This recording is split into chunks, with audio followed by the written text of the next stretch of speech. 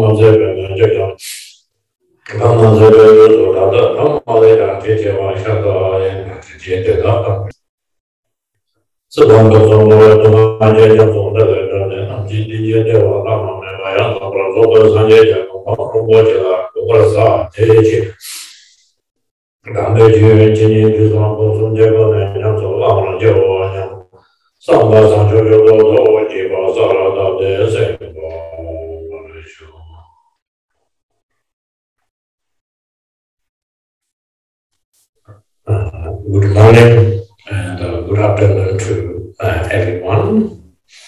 So this evening, which is the prayer, Sukhavati prayer, and also teaching, which is full course of rebirth, Vedanta Pure Land, and also true creations.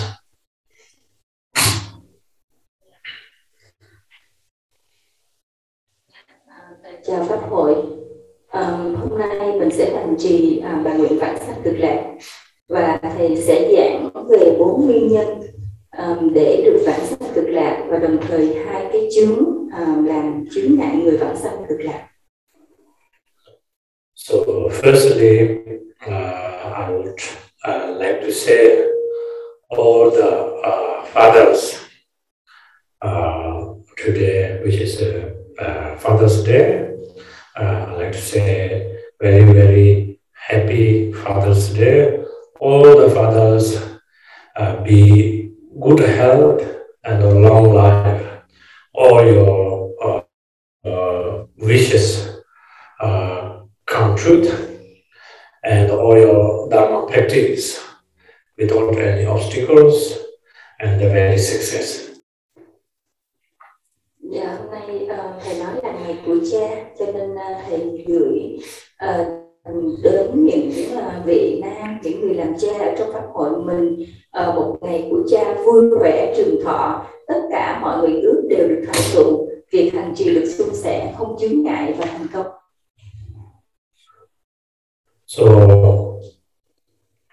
when we learning Dharma, practice Dharma, so as I taught many times, so which is very, very important. And when we listening Dharma teaching and contemplating and also meditating, and then generally and the 3 different ways when in order to be learning.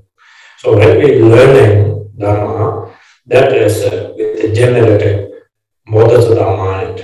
Today, like for example, when you going to receiving teaching for course of rebirth, Buddha Amdalas. Khi học pháp, điều này thầy đã nói rất là nhiều lần và là vô cùng quan trọng. Mình học pháp và hành pháp, mình áp dụng 3 cái phương pháp là văn, tư và tu, cùng với cái nền tảng là tâm Bồ Đề. Ví dụ như ngày hôm nay thầy giảng là 4 nhân khởi phát để mà được vãng sanh về cực lạc, thì mình khởi phát với lại một cái tâm Bồ Đề mạnh mẽ là mình ngồi đây học pháp.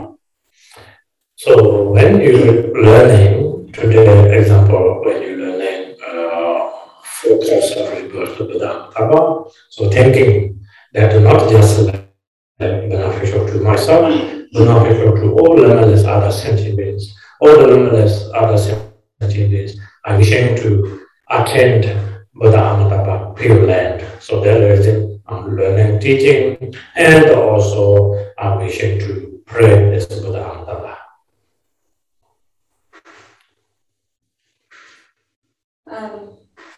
Trong cái buổi giảng pháp ngày hôm nay, thầy là 4 cái nhân để bạn sanh thật lại, thì mình có thể khởi là không chỉ riêng cho bản thân mình mà vì tất cả vô cùng vô tận chúng sanh không thể tính đếm, mình đều muốn hướng dẫn họ được về cực lạc của Đức Phật A Di Đà như mình, và đó chính là cái động cơ mà ngày hôm nay mình ngồi tại đây để mình học pháp và mình hành trì.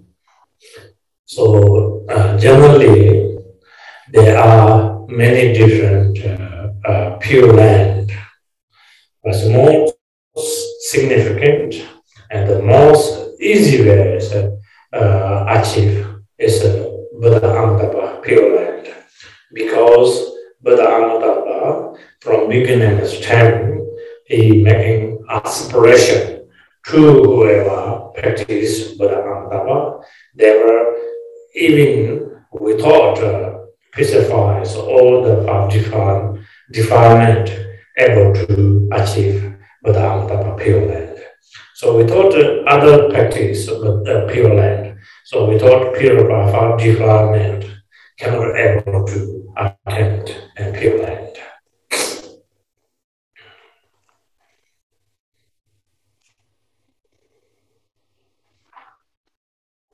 Có rất là nhiều cõi tịnh độ của các vị Phật khác nhau thể hiện, nhưng thâm sâu và dễ dàng nhất là cõi tịnh độ của Đức Phật A Di Đà.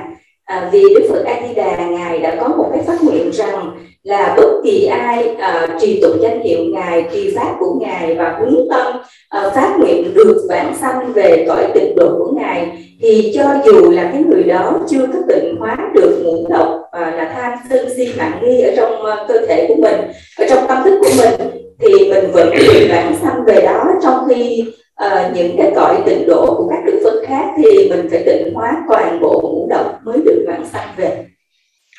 So why I'm teaching this four courses of rebirth Buddha Pure Land?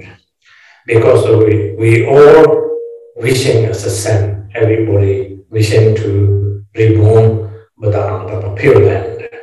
And when we understanding what we need to do, and then we can able to achieve Buddha Pure Land. When we understand precisely, when we practice, when we pray, so that is a more significant and that more benefit things. Vì sao thầy lại dạy 4 nhân vãng sinh về cõi cực lạc của Đức Phật A Di Đà? Bởi vì thầy thấy là trong cái thời đại ngày hôm nay ai cũng phát một cái nguyện là vãng sanh đến cõi cực lạc của Ngài, và khi mình đã phát nguyện vãng sanh đến cõi cực lạc của Phật A Di Đà thì mình hiểu rằng là mình cần làm gì, những cái nhân gì thì sẽ được vãng sinh về đó. Thì như vậy mình thực hành pháp hay là mình hướng nguyện, mình khởi nguyện, tất cả những cái việc đó nó sẽ có hiệu quả hơn rất nhiều. So without understanding and blindly when we pray and not faith, so that has also still beneficial, but it is not really strong. So anything happened, so we can able to give up and also criticizing. So when we understanding very precisely, when we practice, so that make it more stronger and also more beneficial. Khi mà mình hiểu một cách rất là mờ mịt và mình cũng cầu nguyện một cách rất là mờ mịt về cái cõi tịnh độ của Ngài, thì cái điều đó nó vẫn có hiệu quả. Nhưng mà khi chướng ngại sẽ đến thì mình sẽ rất là dễ dàng từ bỏ chỉ trích pháp. Và vì không thấu hiểu như vậy cho nên là không có dễ dàng gì để mà mình có thể vãng sinh được bởi những cái niệm kia. Do đó khi mà mình hiểu rất là sâu và mình hành trì rất là tinh tấn, mình đặt cái nỗ lực vào trong đó thì mình sẽ được những cái điều mà mình mong muốn. So when we wishing to rebirth, Buddha Amitabha Pure Land. So first of all, we say to rebirth the Buddha Amitabha Pure Land. So sometimes we lack of the knowledge, lack of the understanding. So we thinking, but that Amitabha Pure Land, something like exist place, just like ordinary place, not like this. So Buddha Amitabha Pure Land, when we rebirth, so which is mentally, without any this physically form, we are liberated Buddha Amitabha Pure Land. So when we liberate in Buddha Amitabha Pure Land, complete pacifies all the miserable situations. So no suffering. Khi mình muốn tái sinh vào cõi cực lạc của Đức Phật A Di Đà, mà thầy nói rằng là nếu mà mình không hiểu thì mình sẽ nghĩ rằng là cõi cực lạc của ngài là một cái gì đó tồn tại rất là thực, được cấu thành bằng cái vật chất của thế gian, nhưng mà thực sự là không phải. Cõi cực lạc của Đức Phật A Di Đà là do nguyện lực của ngài mà hình thành, và ở đó không phải là một cái cõi vật chất mà mình có thể sờ thấy hay là đụng thấy, mà đó là một cái cõi do cái phát nguyện của ngài trong cái tâm thức của ngài biến hiện ra, và bất kỳ ai khi đã vãng sinh về cõi cực vạn lạc của ngài thì không có còn thống khổ nữa. So if we thinking something like Buddha Amitabha Pure Land, ordinary place, like ordinary form, and like ordinary another plana, another country. So if we are reborn there, so whatever at the moment physically and mentally suffering, so they have exactly same suffering. But Buddha Amitabha Pure Land is not like this. So no father and no mother. And when we are rebirth, Buddha Amitabha Pure Land is rebirth from lotus.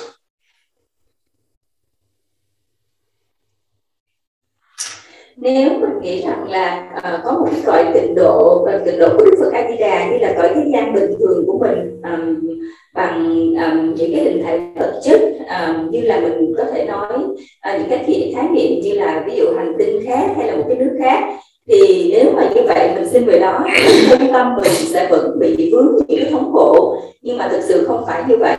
Mình tái sinh vào cõi cực lạc của ngài thì mình sẽ được sinh từ trong hoa sen, và mình sẽ không có sinh ra từ cái sự kết hợp giữa người cha với người mẹ như là cái cõi thế gian của mình.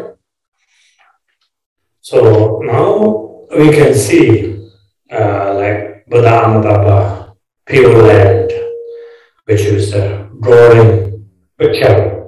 When we can see that is like how to say mental projection. Like we can thinking like that example.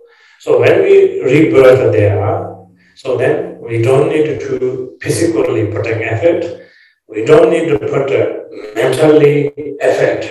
So whatever we wishing comes in our hand without any effort.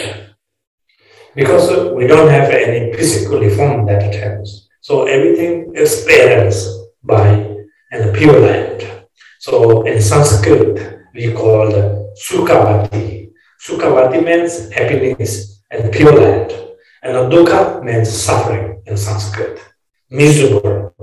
So everything which is coming from on our mind, when we purify all the things, we liberate in Buddha Amitabha Pure Land. We are not purify all the negative karmas, negative things, then we are living in the samsara. Samsara, then we have soul full of the suffering, we call dukkha.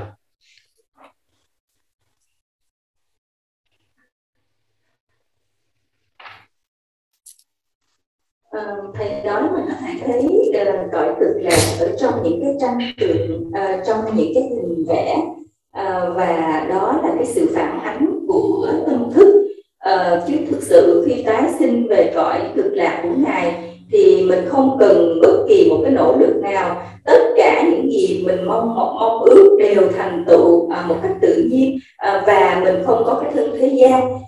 Cực lạc tiếng Sanskrit gọi là Sukhavati, đó là sự hạnh phúc và an vui. Ngược lại thì thầy gọi là dukkha. Dukkha là có nghĩa là khổ. Thì thầy nói toàn bộ nó nằm ở bên trong tâm của mình hết. Nếu mà tâm mình được tịnh hóa thì ở tại đó thì là cõi cực lạc Sukhavati, và tâm mình còn vướng những cái tham sân si, những cái ngũ độc, những cái này kia thì mình vướng trong luân hồi, thì đó gọi là dukkha. So that is it. So when we practice, so with generating bodhisattva mind, we need in order to think Buddha Amitabha Pure Land constantly. When you wake up from morning, you think about Buddha Amitabha. Lunchtime, whenever you remember, think about Buddha Amitabha. When you sitting, you can visualize Buddha Amitabha, your crown of the head. When you eating, you can think about Buddha Amitabha and the throat. When you're walking in your right shoulder, when you're sleeping, center of your heart, always constantly thinking of Buddha Amitabha, wishing to rebirth Buddha Amitabha, Pure Land. So this is the first course.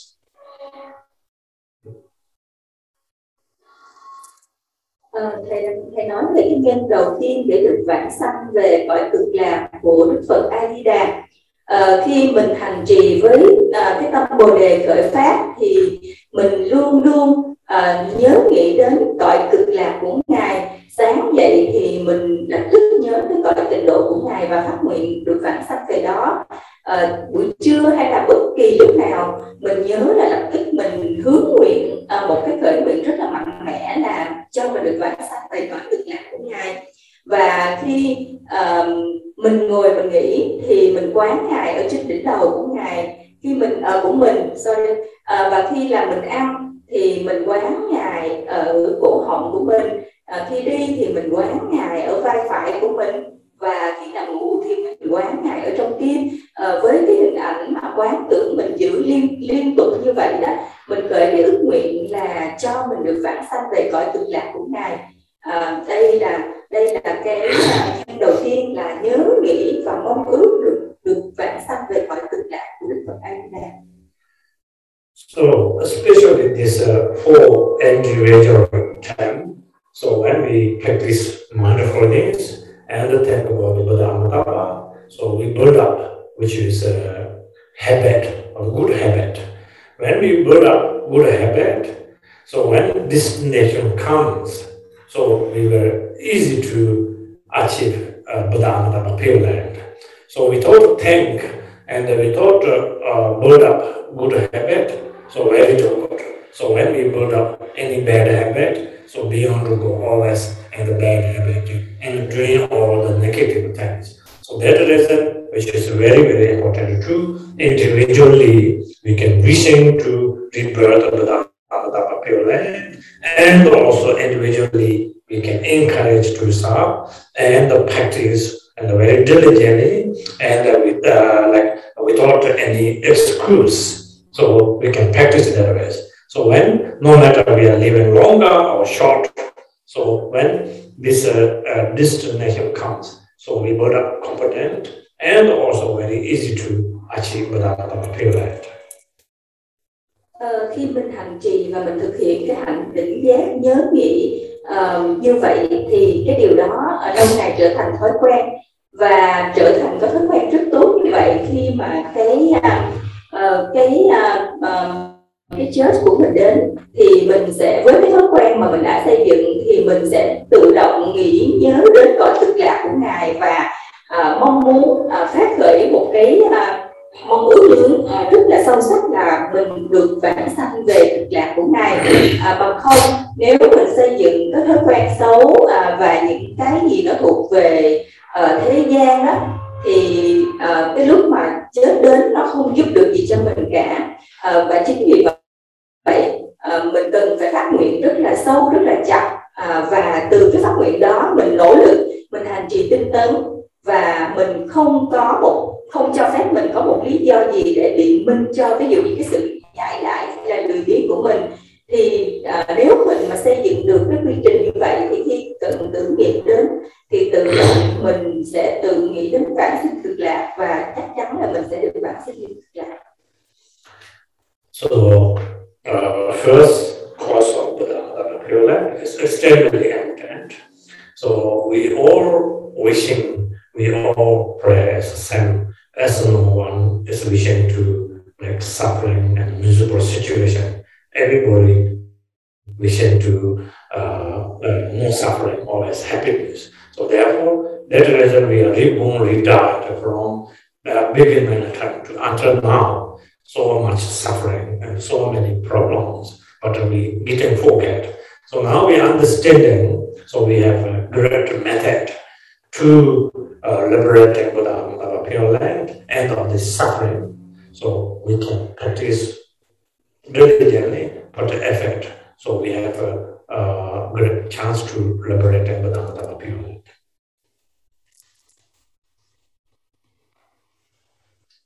Cái nhân đầu tiên để được vãng sanh về cõi cực lạc của Đức Phật A Di Đà là nhớ nghĩ và mong ước, khởi cái tâm phát nguyện mãnh liệt để vãng sanh về cực lạc của Ngài.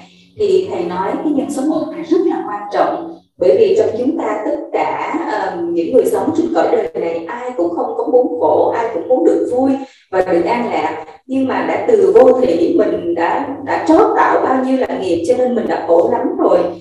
Cho nên ngày hôm nay khi mình đã hiểu, đã biết rồi thì mình quyết chí là lập một cái nguyện thật là vững vàng, sâu sắc, và mình hành trì thật là tinh tấn.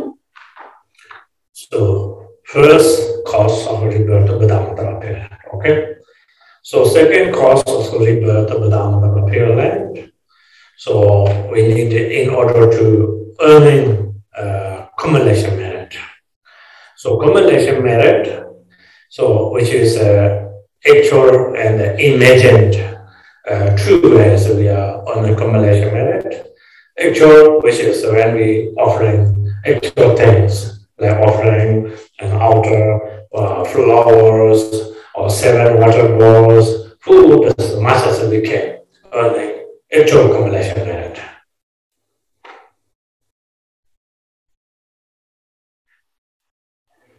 Dạ, so thầy nói cái nhân thứ hai để mình có thể vãng sanh cực lạc là mình tích tập công đức.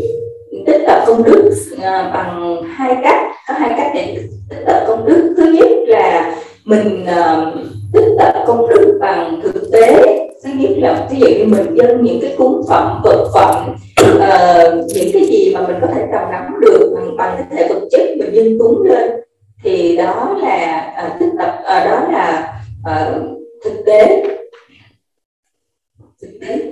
tập công đức. So which is very very important accumulation merit. So spiritually or non-spiritually. So non-spiritually, even without a lack of the accumulation merit, so we can see whatever we do, so always failed and club and unsuccessful, because this is duty of the lack of the accumulation merit. So whoever have a man full of the accumulation merit, so even we don't put so much effort, so always very smooth and always very success.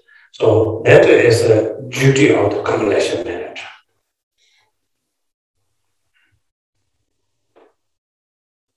Công đức rất là quan trọng.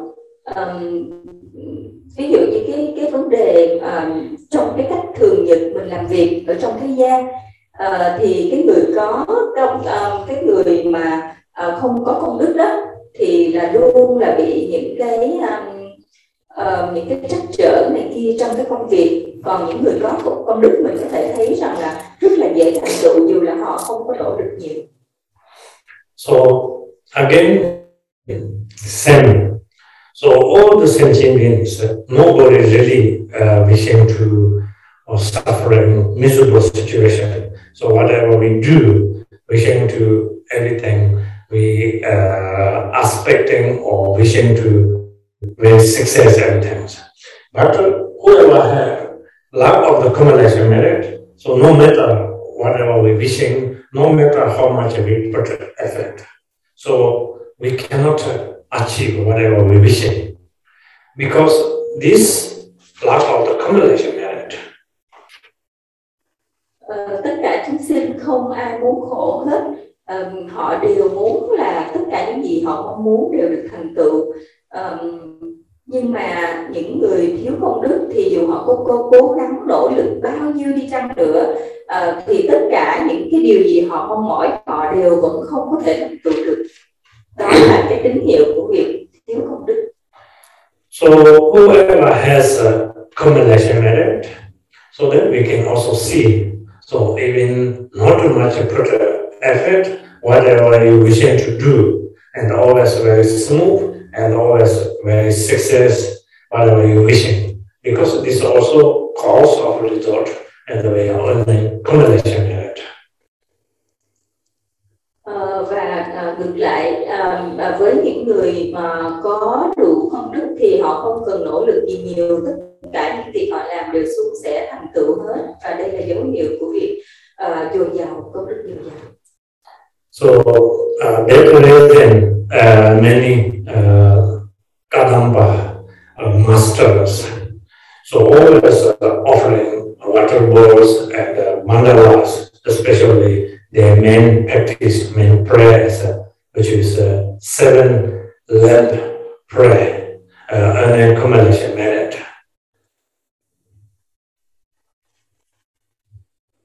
Chính vì vậy là nhiều cái vị thầy của Kalamba, của dòng Kalamba, các ngài luôn tích tập công đức bằng cách là các ngài cúng nước rất nhiều và cúng nhiều mandala, và các ngài thường cầu nguyện cái bài cầu nguyện 7 dòng. So like Lama Tsongkhapa, historically, when he offered mandala is a 13 rocks, very thick rock. That when you say mandala offering and also making whole, that much all those enlightened beings need in order to also accumulation merit. Of course, we are ordinary form, and without accumulation merit, very difficult to do and everything very success. Ngài Lama Tsongkhapa, khi ngài cúng mandala thì cái đáy mandala rất là dày, nhưng mà cái việc rải đá của ngài đã làm thủng cái đáy mandala. Dĩ nhiên chúng ta là người thường, người thế gian thì không thể làm được như vậy. So that reason accumulation merit very important. Accumulation merit not necessarily you need to do something like all offering, which is object, you know. So we have also two different ways. That zona chopa, that mazona chopa, and nobody holding, nobody belong to things. So even you can see in the garden, not necessarily need to belong to you. So you can see very nice tree, very nice flower, very nice grass, whatever you can like make inspiring things you can see. So you can think, I offer to projects. So this you can also offering without any aspecting on accumulation merit. That zone means like we holding object things belong to us. So much as you can, best qualities, best things, you can offering to Buddha, Dhamma, Sangha, and your spiritual master, much as you can. So best also on accumulation merit.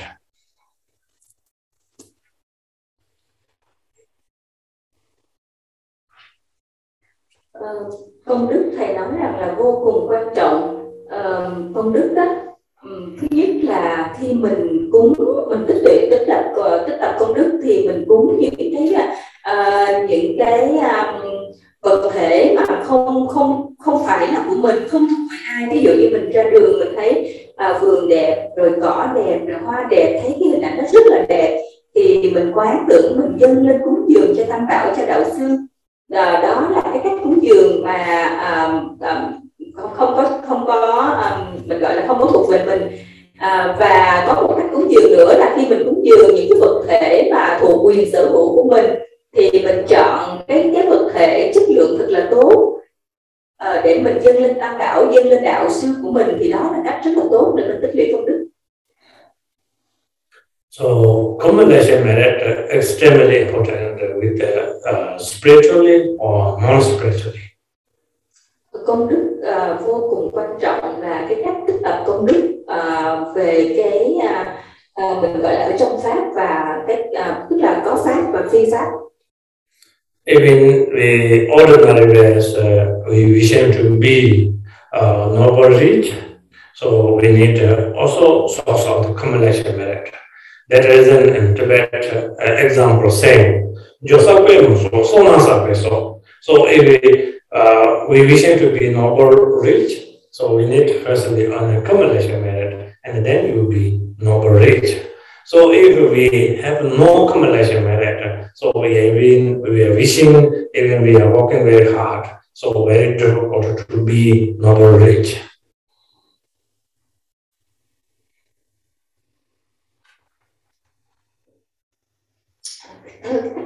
Bình thường đó, ví dụ như một người họ mong mỏi là họ muốn giàu, thì muốn giàu như vậy đó thì mình phải tích trước, mình tích tập cái phước đức. Thì mình tích phước như vậy đó, nếu mình đủ phước thì mình mới là giàu có. Nếu không thì dù mình nỗ lực như thế nào, mình cố gắng, mình làm lượng vất vả ra sao, mình vẫn sẽ không có đạt được cái mục đích của mình là muốn giàu. So if you don't have anything to offer, you're thinking, but that's not true. We have so many things to offer us.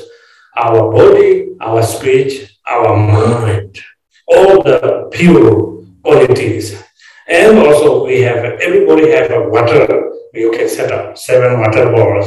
You can offer them. Also in order to earn accumulation merit.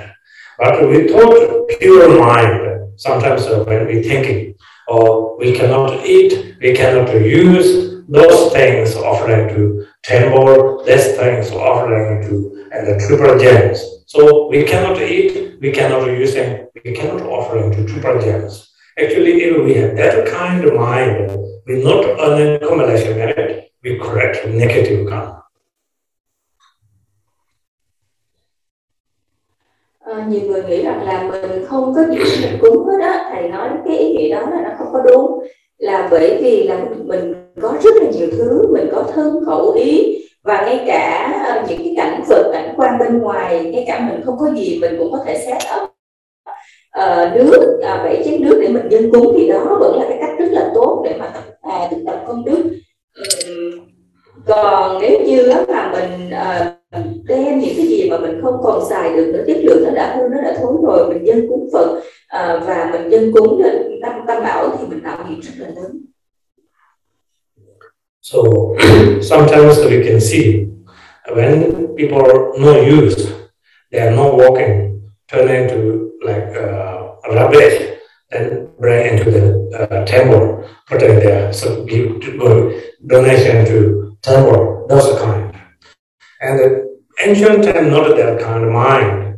Now this time, even family members have a son or daughter, so which is whoever not really smart and not study hard or becoming monk or nuns, thinking their ways because of very wrongly. So before ancient time, which is this family have a son or daughter, which one is looking good, which one is the most intelligent, then becoming monk or nuns. That way. So now everything turned into, temple is very much turned into like rubbish dump, thinking that way is becoming monk or nun, or all the belong to things. Because of that reason, we lack all the accumulation merit, and then correct also so many negative karma. Có những người họ làm như thế này, khi cái vật dụng của mình họ còn không có thích dùng nữa, không muốn xài nữa, thì họ đem đến chùa, họ cúng, họ để ở đó.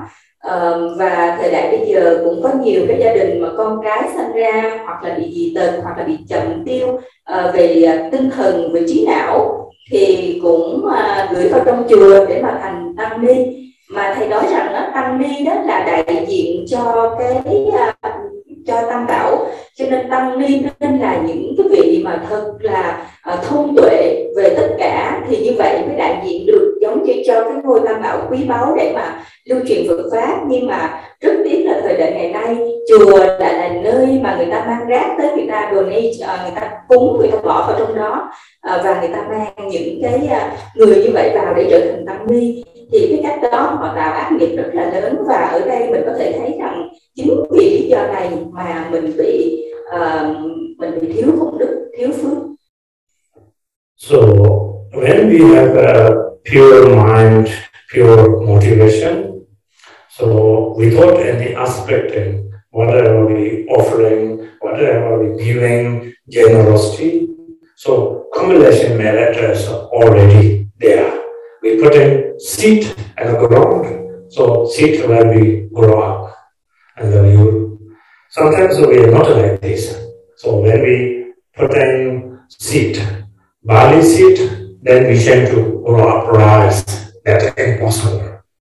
So when we do whatever earning accumulation merit, without too much aspecting, and when we doing pure motivation, accumulation merit already there, and then without attachment, so which is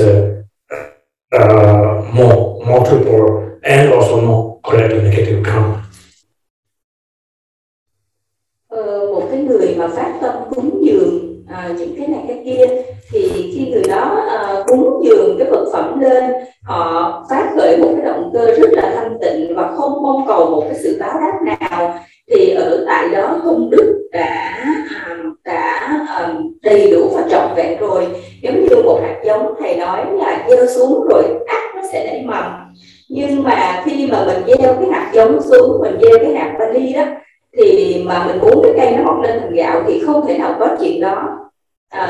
Vì vậy cho nên là khi mà người mà cúng dường không có một cái sự mong cầu báo đáp, khởi phát cái tâm cúng dường đó bằng một cái tâm, một cái động cơ thanh tịnh, không có bám chấp, thì công đức sẽ tăng trưởng nhiều lần. So now first cause, so which is wishing to rebirth Buddha Pure Land. Second cause, so earning accumulation merit. Third cause, rebirth of Buddha is generating Bodhisattva mind. So now when you receiving focus teaching and doing Sukhavati prayer, when you practice, so we have all mother sentient beings. All mother sentient beings is like you can thinking from beginning to until now, all my mother, this is my mother, how kind to me, how caring me, how much concern to me, like this all sentient beings equal to current my mother. All those mother sentient beings are wishing to taking Buddha Pure Land. So that reason are wishing to practice Buddha and this life we wishing to all the sentient beings liberated to Buddha Pure Land. Hồi nãy thầy nói đến cái nhân thứ nhất là khởi phát mong ước được vãng sanh về cực lạc của Phật A Di Đà. Nhân thứ hai là tích tụ công đức, và bây giờ là nhân thứ ba là mình phát tâm Bồ đề khởi ước đưa tất cả chúng sinh, những bà mẹ chúng sinh của mình về cõi cực lạc cùng với mình. Thì vì sao thầy nói như vậy là bởi vì thầy nói rằng là từ vô thị vô chung thì đã có quá nhiều, mình đã tái sinh tử trong cõi luân hồi này quá nhiều, và mình đã có bao nhiêu đời như vậy đó, mình tái sinh như vậy thì mình có bao nhiêu là những cái bà mẹ như vậy, thì mình khởi phát rằng là tất cả những cái chúng sinh xung quanh mình đều là những bà mẹ của mình. Từ vô thị kiếp mình tái sinh trôi lăn trong luân hồi cho đến ngày hôm nay, các bà mẹ này trong nhiều đời như vậy đã quan tâm, chăm sóc, yêu thương, hy sinh, lo lắng cho mình như thế nào, thì mình vì cái điều đó mình nguyện khởi là mình sẽ đưa tất cả chúng sinh không sót một ai được vãng sanh về cõi cực lạc của Đức Phật A Di Đà. Và vì nguyên nhân, vì lý do đó mà mình hành trì và mình hành trì pháp của Phật A Di Đà. So when we have a red motivation with the generating models of our mind, even we do with the ordinary ways, extraordinary ways when we practice Dharma. So we combine together with the mindfulness. We earning in order to accumulate merit and purify also negative karma.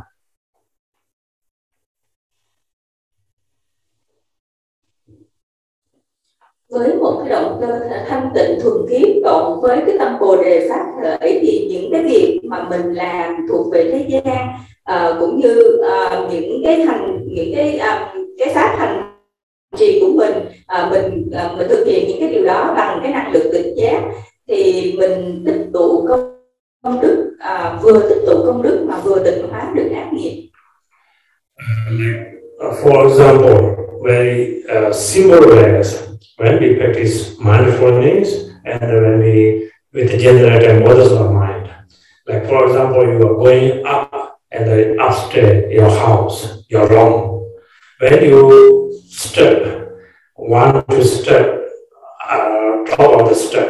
So when you step up, you can thinking now step by step I'm up to Buddha Amitava Pure Land and leading all the sentient beings Buddha Amitava Pure Land. You can thinking.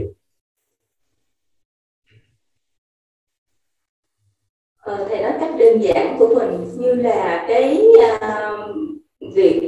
nền tảng là tâm Bồ đề và cộng với lại cái năng lực tỉnh giác. Thí dụ như là mình bước từ ở dưới nhà lên trên nhà, bước trên cầu thang của mình thì mỗi một bước như vậy á, với cái năng lực tỉnh giác là mình nghĩ rằng là mình bước dần đến cõi cực lạc của Phật A Di Đà và mình cũng đưa tất cả chúng sinh cùng cách như vậy cùng bước dần đến cõi cực lạc. So if you have a pure mind with the generated models of mind, even we are living ordinary life and the ordinary things, we can, in order to turn into extraordinary. Like for example, when you open door, your house door, you can thinking, you are open these three low rungs doors, and whoever living in the three low rungs, you liberate into Buddha Amitava Pure Land.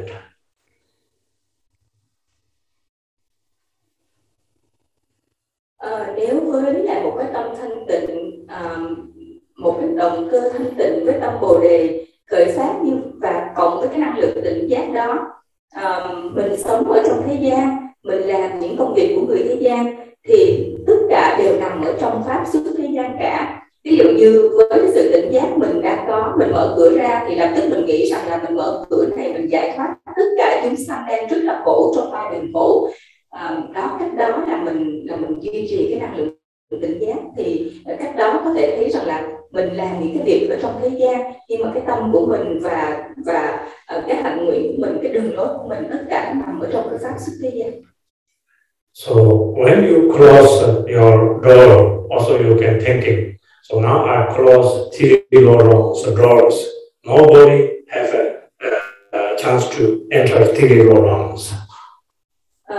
Và khi mình đóng cửa thì mình nghĩ rằng là tôi này đã đóng lại ba đường ác và sẽ không có một chúng sinh nào rớt vào đây nữa. You can combine to everything, so whatever you do. Tất cả những cái hành động của mình đều kết hợp để với cái năng lực tỉnh giác để mà mình hướng tâm như vậy. So when you practice prostration, like for example, this life father, and many lifetimes to be father, and the life size, this life mother, many lifetimes to be mother, and the enemies in front, coming at us behind. You are leading all the sentient beings from beginning to until now, like millions of people together. You are leading to Buddha Amitava Pure Land and doing prostration. You can thinking. So then we have also same combination merit. You are leading millions practitioners. Như khi mình lạy Phật chẳng hạn, thì khi mình lạy Phật mình quán bên phải của mình là cha của mình đời này và nhiều dù đời trước bên trái của mình là mẹ của mình đời này và dù đời trước trước mặt của mình là vô lượng những người đã hại mình, và đằng sau lưng mình là vô lượng những cái oan gia trái chủ mà mình đã hại họ. Thì cứ như vậy mà mình dẫn họ lại như vậy, mình dẫn hàng triệu chúng sinh cùng với mình lạy Phật. So then, like chanting, like for example, today when we pray Buddha Amitabha, this Pure Land prayer. So when we pray during that time, you can thinking. So now individually you are also leader, inseparable with the Buddha Amitabha. When you chant, this automatically turn into like whoever can hear their language, not only like Tibetan or Vietnamese or English. So and God alone hearing turn into their language, jealousy, and God alone they can hear and their language. And the human realms, there are so many different countries, so automatically turn into their language. And also animal realm, hungry hair realms, and the Naga realms, whoever can hear, that turn into automatically their language, and they can hear liberating, then up to Buddha Amitabha Pure Land. So you can thinking everything which is combined to that ways. Ví dụ như ngày hôm nay mình tụng nghi quỷ vãng sanh cực lạc của Đức Phật A Di Đà, thì mình khi mình trì tụng như vậy, mình hãy quán tưởng rằng là mình bất nhị với Đức Phật A Di Đà và mình dẫn chúng trùng điệp. Khi mà cái lời tụng của mình tụng lên, tất cả chúng sinh ở tất cả các cõi, bất kể là ngạ quỷ, súc sinh, naga hay là nhiều những cái cõi khác, thì tự động họ đều nghe được bằng cái âm thanh, bằng cái ngôn ngữ của cái cõi của họ, cho nên họ đều nghe hết và họ đều được giải thoát về cực lạc. So, which is very, very important. Even you chant Om Anademyaho or Om Amadevasha Namo Ayidafa 1 times, you can think it that way. So then 20 accumulation merit. Otherwise, like just you chanting without generating bodhisattva mind, just 1 times. So whenever you remember, you practice mindfulness, and when you practice that way, so then we can in order to develop and good habit.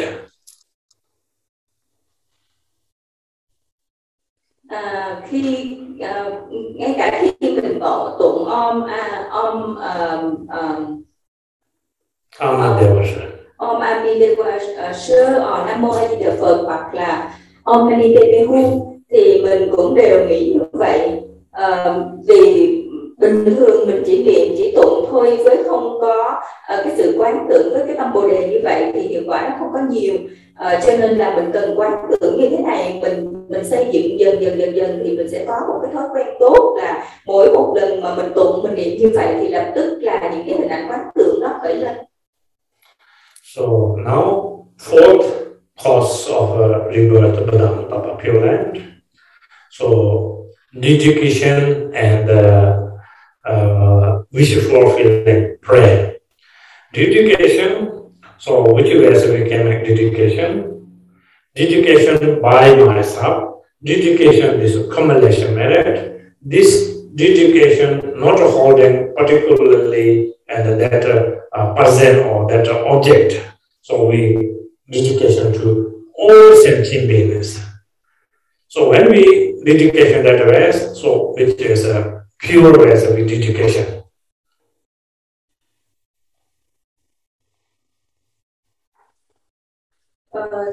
Thứ tư là mình hồi hướng và hướng nguyện mọi điều như ý muốn. Thì mình hồi hướng, cái đối tượng hồi hướng của mình không có cho một riêng ai, không có là một cái chủ thể nào hết, mà mình hồi hướng tất cả những công đức mình đã tích tụ được cho tất cả chúng sinh, và đó là cách hồi hướng thanh tịnh. So that is like even we are not a realization emptiness. So you can also thinking Samantha Buddha, Manjashara, Buddhas, Bodhisattvas, whoever realization emptiness, which was their dedication. Also my accumulation merit, dedication to all those ways. So when each time when you pray short or long each time, so then when anger, for instance, comes, anger is bad, but anger can not able to destroy our accumulation merit. So dedication is extremely important also.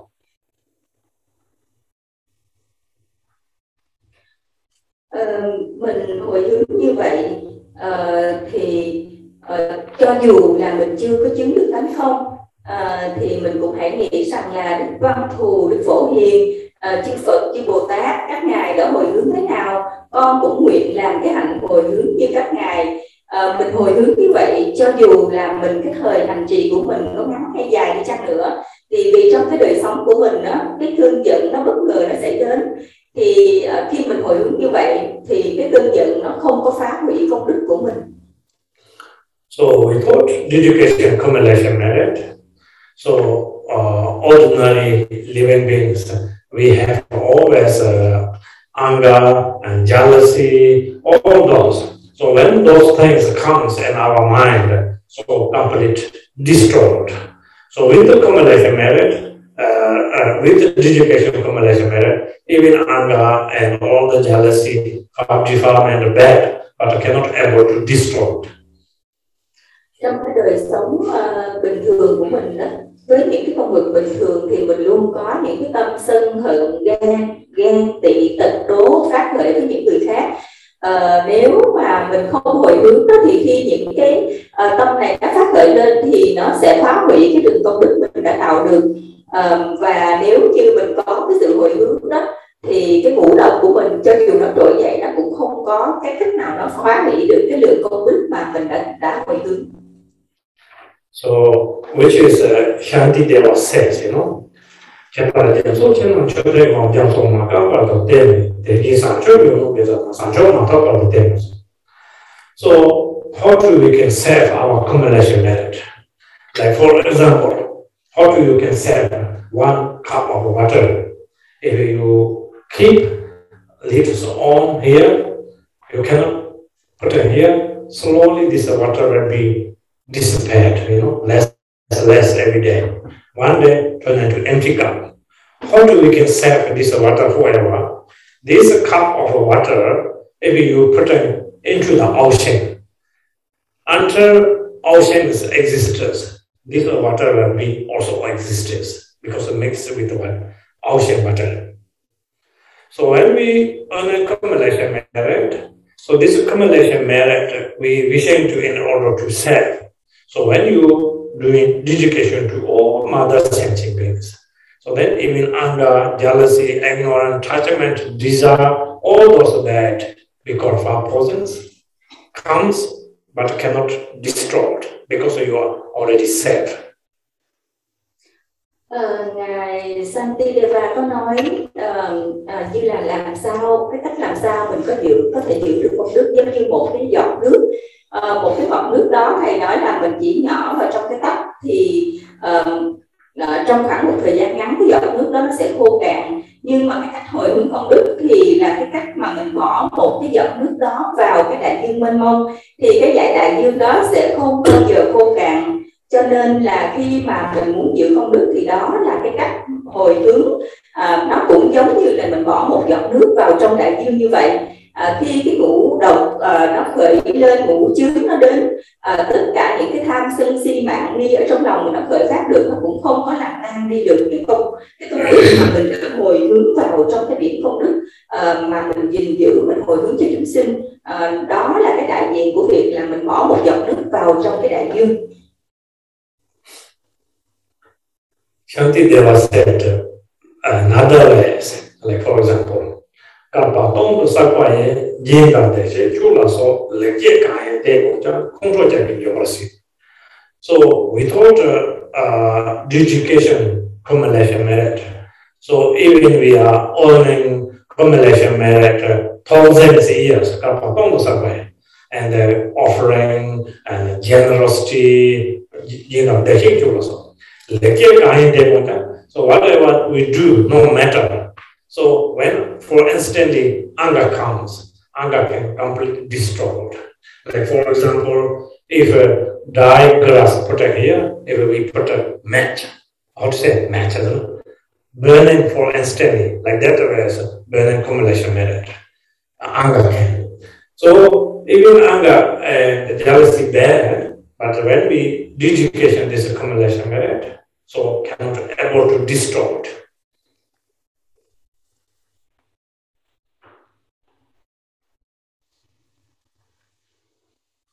Cách khác của ngài Santideva nói bất kể là mình tích tụ công đức gì, thâm sâu bao nhiêu trong cả ngàn năm, nhưng mà khi một cái niệm sân hận khởi lên thì đốt toàn bộ rừng công đức đó, cũng giống như khi mình lấy một quẹt mà mình thiêu, mình vừa bật lên một cái ngọn lửa là toàn bộ cái rừng cỏ khô đó nó bị đốt hết luôn.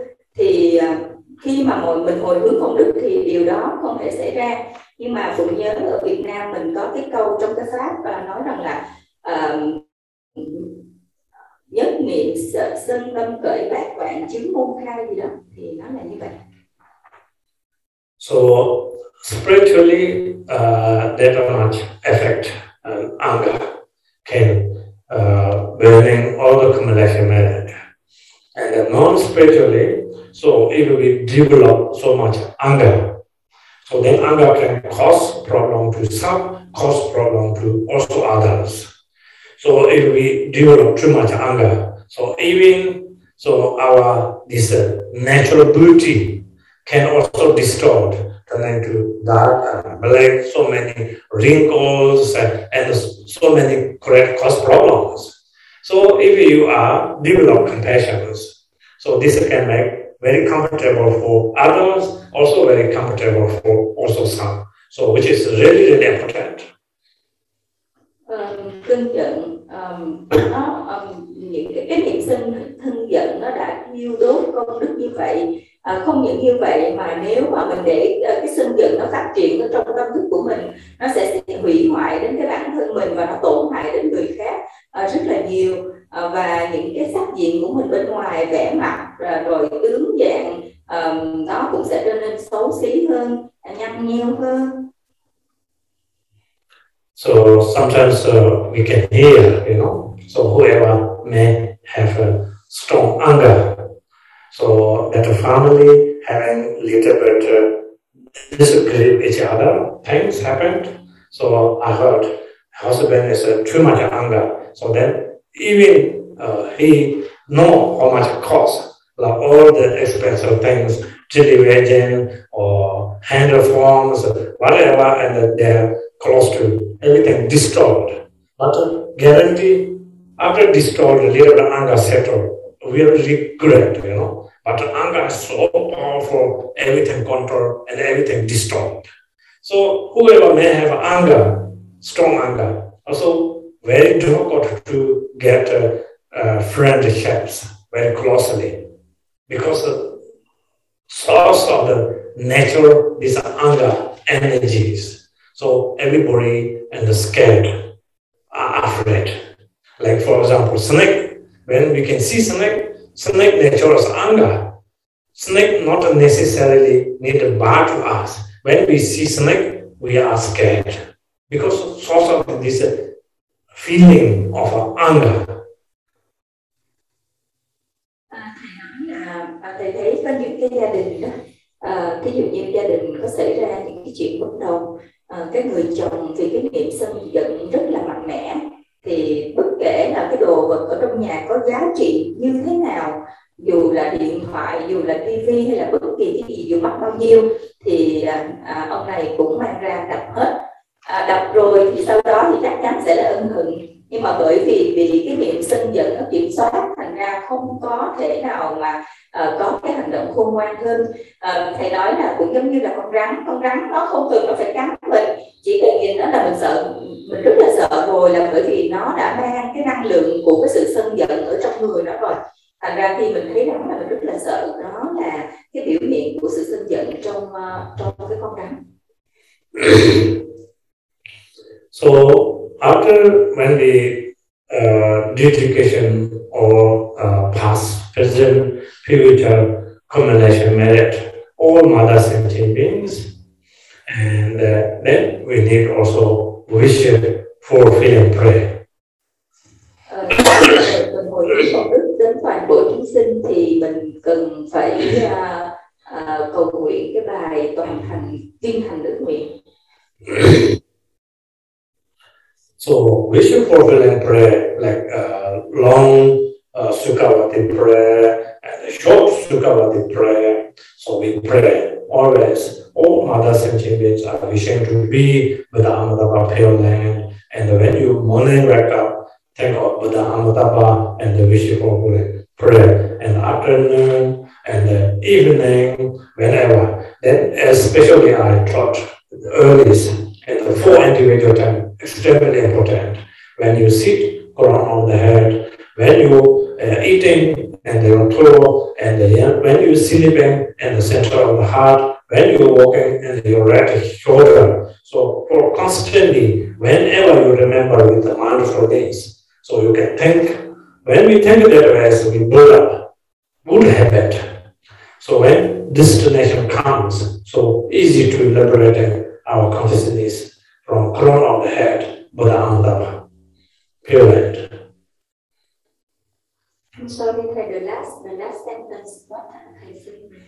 When destination, when we died, so our consciousness up out from the central channel into the Buddha Amitabha Pure Land.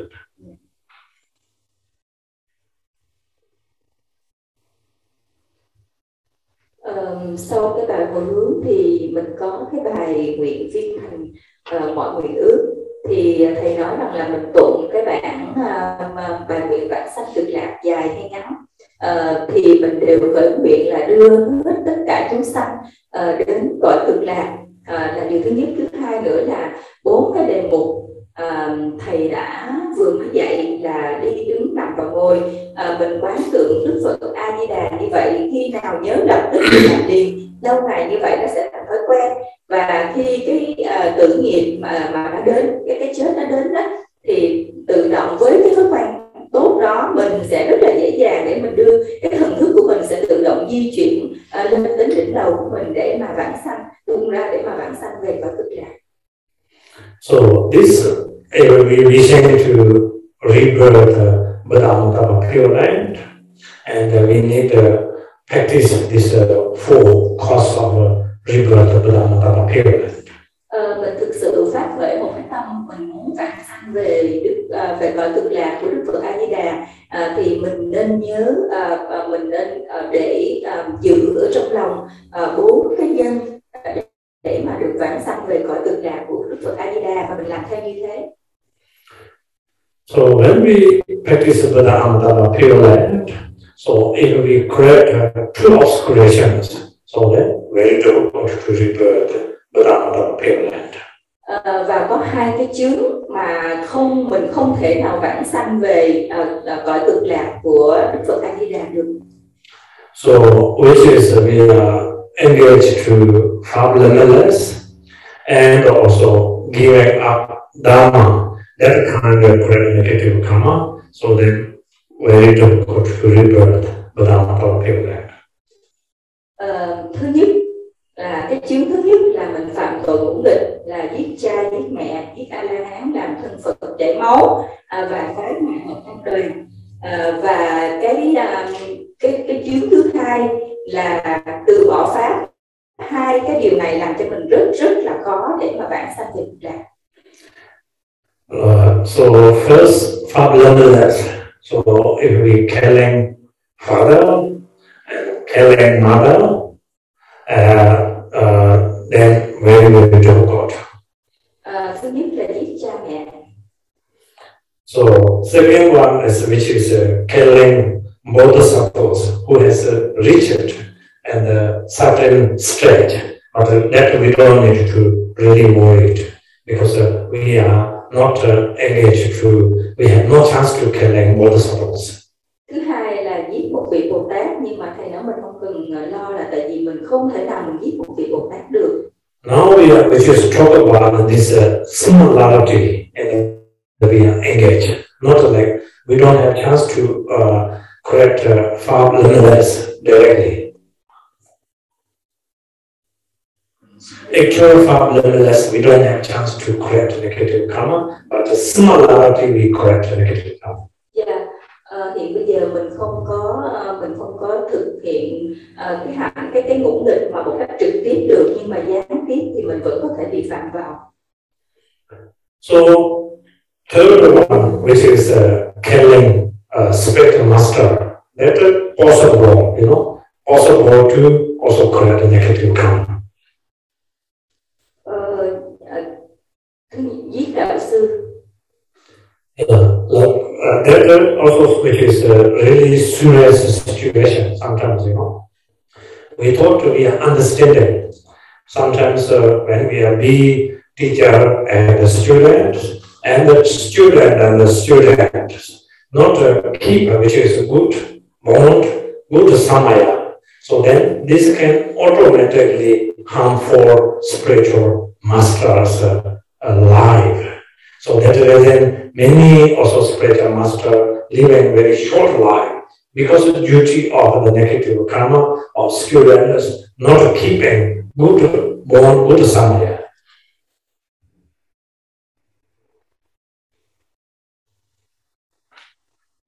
Thầy nói là giết đạo sư, điều này có thể có và điều này cực kỳ nghiêm trọng.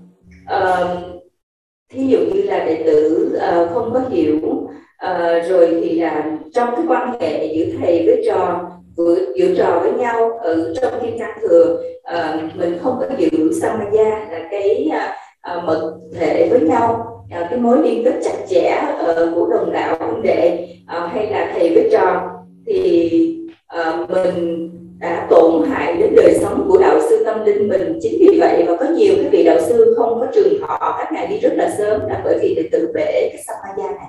Thì đó là một cái cách mà giết đạo sư. So fourth one, which is negative karma, sometimes when these things are offering to like sangha community, especially sangha, spiritual sangha, monks and nuns, so no using there and then personally taking that things, so which is also corrected having negative karma. Thứ tư là cái việc mà mình cúng dường lên cho tăng đoàn, tân ni này kia, những cái vật cúng mình cúng rồi nhưng mà mình vẫn còn giữ cái tâm là chủ thể bám chấp, thì cái điều đó gây tạo cái nghiệp rất là nặng. Fifth one, which is destroying like Buddha's image or stupa, all those things.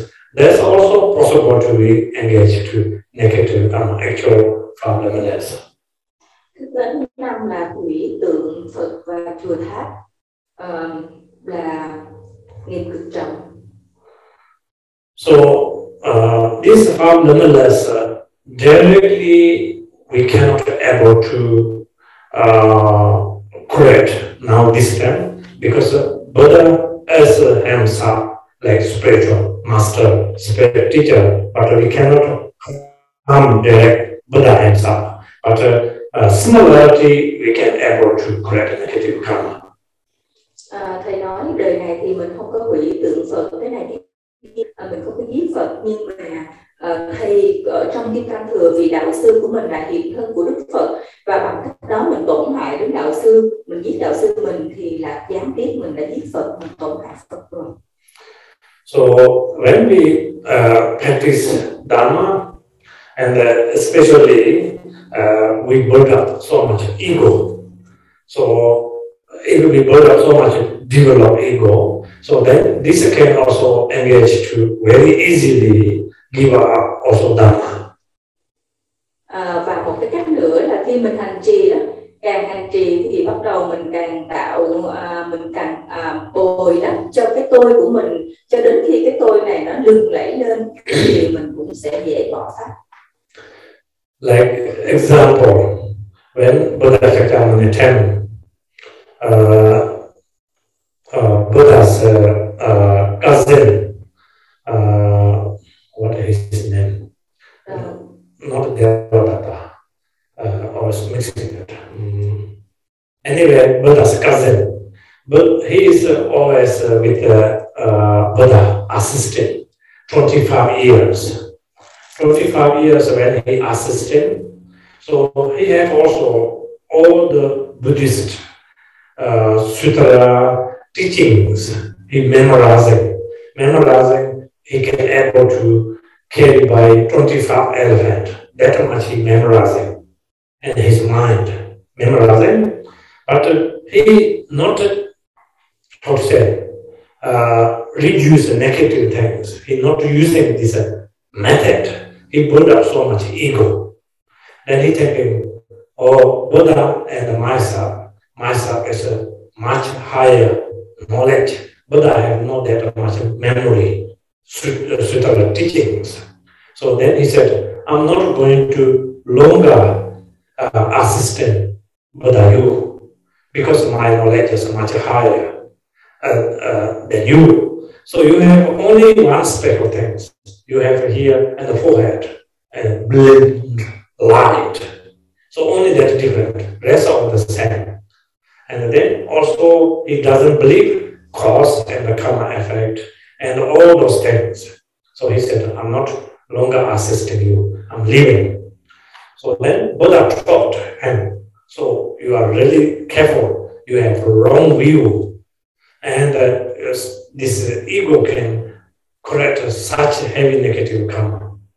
So if you do that, you will be very dangerous. So he called Buddha, you know. He's sometimes saying truth things. So I need to be very, very careful in thinking. So then he went to solitary silent retreat 7 days. No eating, no talking, no drinking.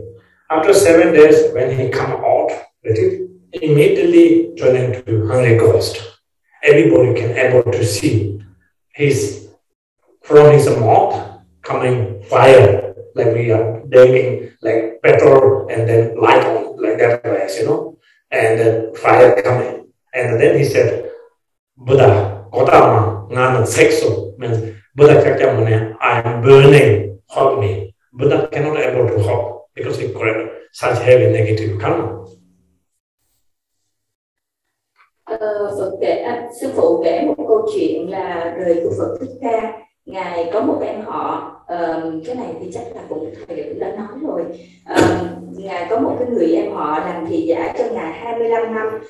Người này có một cái đặc biệt là nhớ tất cả những cái kinh sách và mà cái số kinh sách này có thể là tới 5 con voi mang ở trên lưng như vậy. Và người này với cái trí nhớ như vậy và mà không có thể dùng để mà tịnh hóa cái ác nghiệp của mình, mà lại dùng những cái sự thông thái đó để mà xây dựng cái bản ngã của mình, thì ông ta mới nghĩ rằng là ông Phật không có cái gì hơn ông ta cả. Đức Phật chỉ có hơn ông ta đúng có một cái nhường kế ở trên đỉnh mà thôi.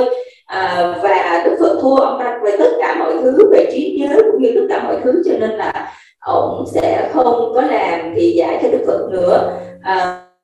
Và Đức Phật nói với ông ta rằng là hãy hết sức cẩn trọng, là bởi vì ông đã có cái việc mà xây dựng cái bản ngã rất là mạnh và điều này cực kỳ là nguy hiểm. Thì ông ta mới nghĩ là thỉnh thoảng thì Phật cũng có thể là đúng, cho nên là mình phải hết sức cẩn trọng. Với ý nghĩ đó, ông ta nhập thức tịnh khẩu, không ăn không uống gì cả, và ông ta tu như vậy. Ông ta tu 7 ngày, thì sau 7 ngày nhập thức tịnh khẩu như vậy, không ăn không uống, ông đi ra thì mọi người có thể thấy ông biến thành ngạ quỷ, và từ trong miệng của ông lửa nó phát ra. Thì ông rất là đau khổ và kêu cứu Đức Phật là tôi đang bị đốt, tôi đang bị thiêu cháy, Ngài hãy giúp tôi. Nhưng mà Đức Phật không thể giúp ông ta được, là bởi vì cái nghiệp này ông ta tự tạo ra, thì không cách gì Đức Phật có thể can dự được vào cái nghiệp của người cả. So when we practice Dharma, so as I taught many times all of you, which is very, very important, we need understanding when we practice Dharma as a purpose. We can, in order to every day, we can reduce all the negative things and also develop compassion, and the wisdom propose that. So when we practice Dharma, so if you build up more ego, more aggressive, and more anger, so Dharma is nothing wrong, but then our practice totally go into the wrong directions. So then very difficult to get really good result.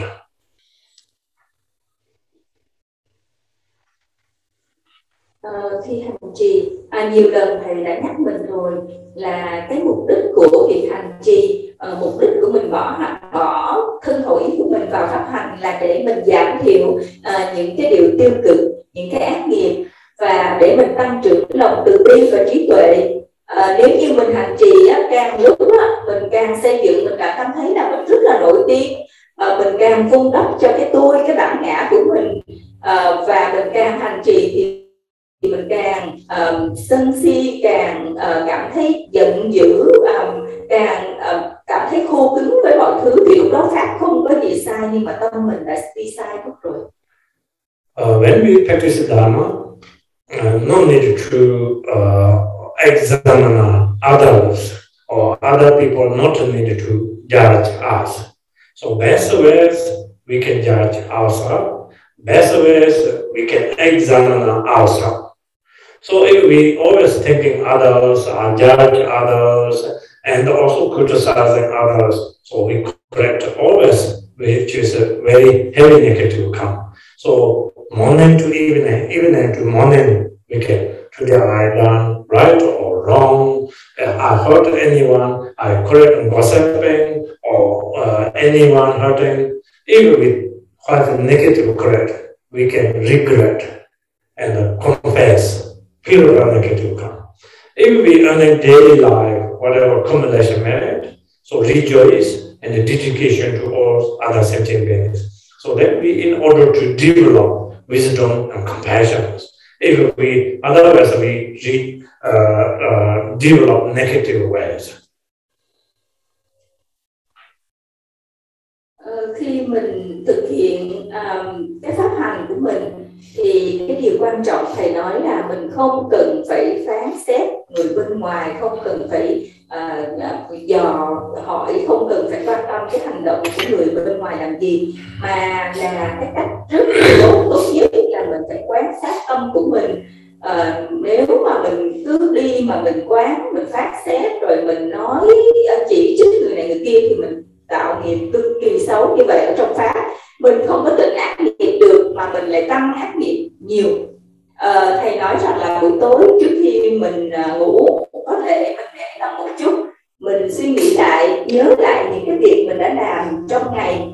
Nếu mình làm những cái điều sai, mình gây tạo những cái ác nghiệp thì mình sám hối, và nếu mình nhớ lại, mình thấy mình làm những cái điều thiện lành trong cái ngày đó thì mình hoan hỷ và mình hồi hướng công đức về cho các chúng sinh. Chắc đó là mình không có tạo ác nghiệp và mình tăng trưởng cái thiện nghiệp. Okay, so we can stop here. Now question answer. So some send here. There's question or? Dạ, thầy nói bây giờ thì câu hỏi và trả lời. What the concept meant, I do not need to wait after I died. I can achieve to reach all. I am living in Ahmedabad pure. My current life to do. This question or just sending?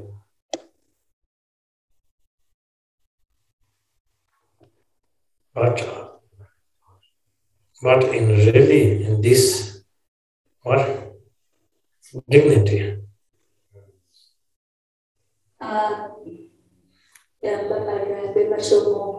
Admin cho chị cái cho chị unmute cho cái vị Bema Sumo ở Sydney, please. So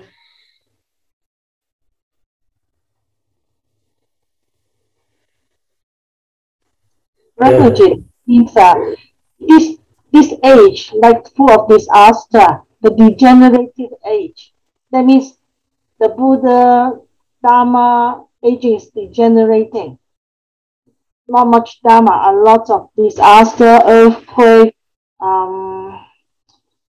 what I mean is I see in the environment full of like a COVID-19, a lot of people die. How can I treat in my environment as a pure land? It's the Amitabha pure land. You said that we are always thinking about our environment is pure land in our daily life, but the daily life, what I see is a natural disaster. A lot of people are sick, poor, dying. So how can I be related to a pure land? I mean, Amitabha pure land. Even I practice what you said, thinking about this is Amitabha pure land. I do confession, accumulation of merit, dedication, good to the others, compassion. Yes, of course we have that reason we call the samsara, so much suffering. So especially this time, so many natural disasters, earthquake, tsunami, hurricane, COVID-19, all those, so many players also having problems. Because this is duty of the negative karma, we correct. This is then coming back to in our head. That reason so much suffering. That one reason we need also practice. So doesn't mean when we visualization, pure land without that, So with the pure mind, so when you realization, so everything is which is pure land, So we are not realization, then we can see miserable, suffering, happy and sad, everything, because we are not a realization, So that reason we need to thinking and with the pure mind, purely. So that reason then now we can thinking outside the universal Buddha pure land, inside all the sentient beings, embodiment Buddha Amitabha. That doesn't mean they are already Buddha Amitabha, but we training in our mind, we can in order to purify negative karma. That reason we need to practice that way. Of course, we can see miserable situation, many problems, because we are ordinary body, ordinary mind, ordinary perceptions. So with already enlightenment, Buddha said, no birth, no died, with the already enlightened.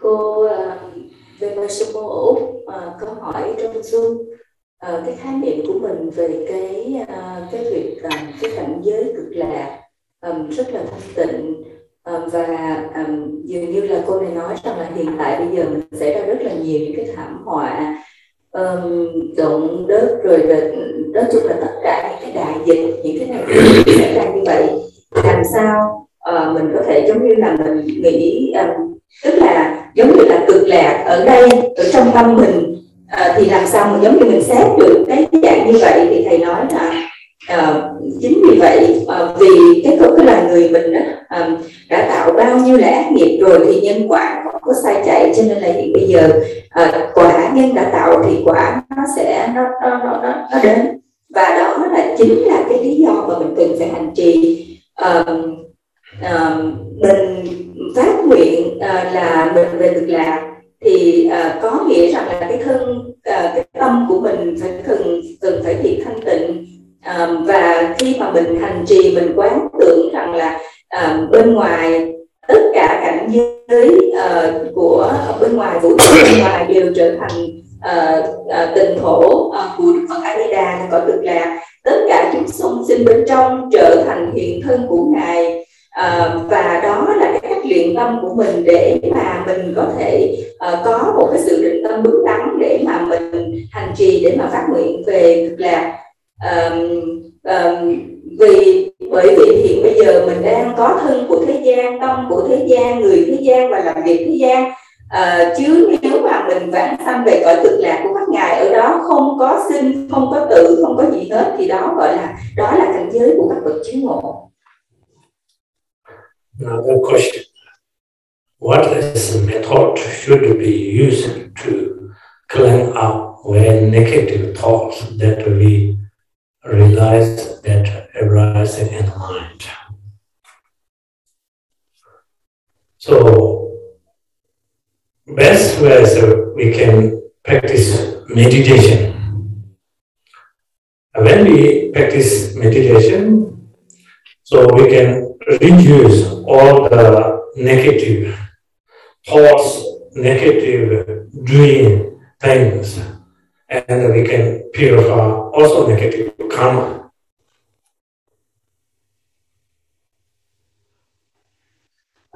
Có một câu hỏi là làm cách gì để mình có thể dùng để mà nhận ra, để mà làm sạch đi những cái tư tưởng tiêu cực nó khởi phát ở trong cái tâm thức của mình. Thì thầy nói là thiền giúp giảm thiểu tất cả những cái ý nghĩa tiêu cực của mình và tịnh hóa ác nghiệp của mình. So even each time when negative thoughts are coming in your mind, you can pray compassion or mantra or if you remember long mantra. So when you pray that way, during that period time also destroyed or negative thoughts comes in your mind. Khi cái niệm gợi ý của cái sự tiêu cực mà đến trong tâm thức của mình thì thầy nói lúc đó chúng ta hãy quay trở lại tụng lục tự minh chú, hoặc là mình có thể tụng chú đại bi gia. Cái năng lượng của chú này có thể diệt đi cái năng lượng tiêu cực ở trong cái ý nghĩ của mình khi nó vừa đến. So because we are reborn and redied many lifetimes, and during that time we build up mostly all the negative thoughts and the negative deeds. So all those bad habits very easy to comes in our mind. So that is the negative things coming: anger, jealousy, ignorance, attachment, desire, so on. And when we practice the Dharma, so why very difficult to we can build up good habit, because we are not much putting effort into the many past lifetimes. So very difficult, and also very easy to going back to the negative direction. Very difficult to going up to positive directions. Mình đã sinh tự biết bao nhiêu là đời kiếp rồi, và trong vô lượng những cái kiếp đó mình đã xây dựng những cái ác hành và ác niệm, nó đã thành thói quen của mình rồi, cho nên mình rất là dễ dàng khởi phát những cái độc tố như tham sân si mạng nghi. Và hiện bây giờ mình quay tâm trở lại, mình hành trì thì mình lại xây dựng một cái thói quen tốt, và mình xây dựng cái thói quen tốt đó thì mình sẽ giảm thiểu được cái năng lượng tiêu cực kia. Chính vì vậy mà mình có thể thấy người đời nay đó, những cái điều tiêu cực thì họ tiếp thu rất là dễ, và họ rất là dễ nói, dễ thành đáng, nhưng mà những cái điều tích cực của người khác thì họ không có dễ dàng mà họ chấp nhận. Okay, dedication.